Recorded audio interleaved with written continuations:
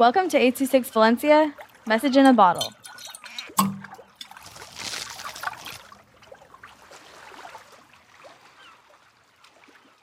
Hope is Fragile by Jane with 826 Valencia. Have you ever experienced hate? Any sort of hatred?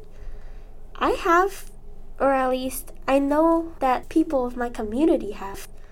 When COVID had started, a lot of people had blamed the Asians for this sickness, and those who had hated Asians now had a reason to do it.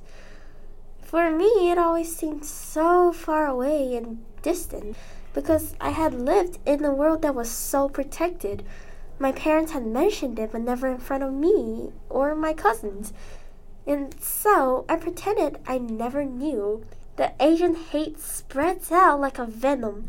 More and more people killed, people writing offensive words on Asians' house. They didn't seem to care about getting arrested. It had seemed that everyone was on their side. I curled in sleep as I shuddered. Sleeping was how I escaped every day, but it felt like I was drifting into a long, dark place. I shuddered. The news, the TV, their sound, it had all become a screech, and I jolted back.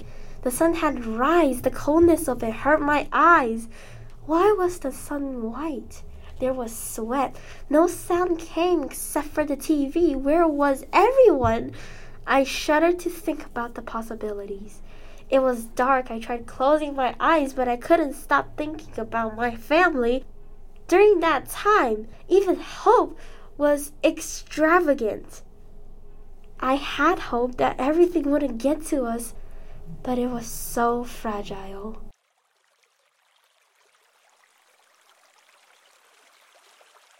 I26 Valencia is a non-profit organization dedicated to supporting under-researched students with their writing skills and to helping teachers inspire their students to write. Our services are structured around the understanding that great leaps in learning can happen with one-on-one attention and that strong writing skills are fundamental to future success. If you want to hear more podcasts or learn more about the organization, visit us at 826valencia.org.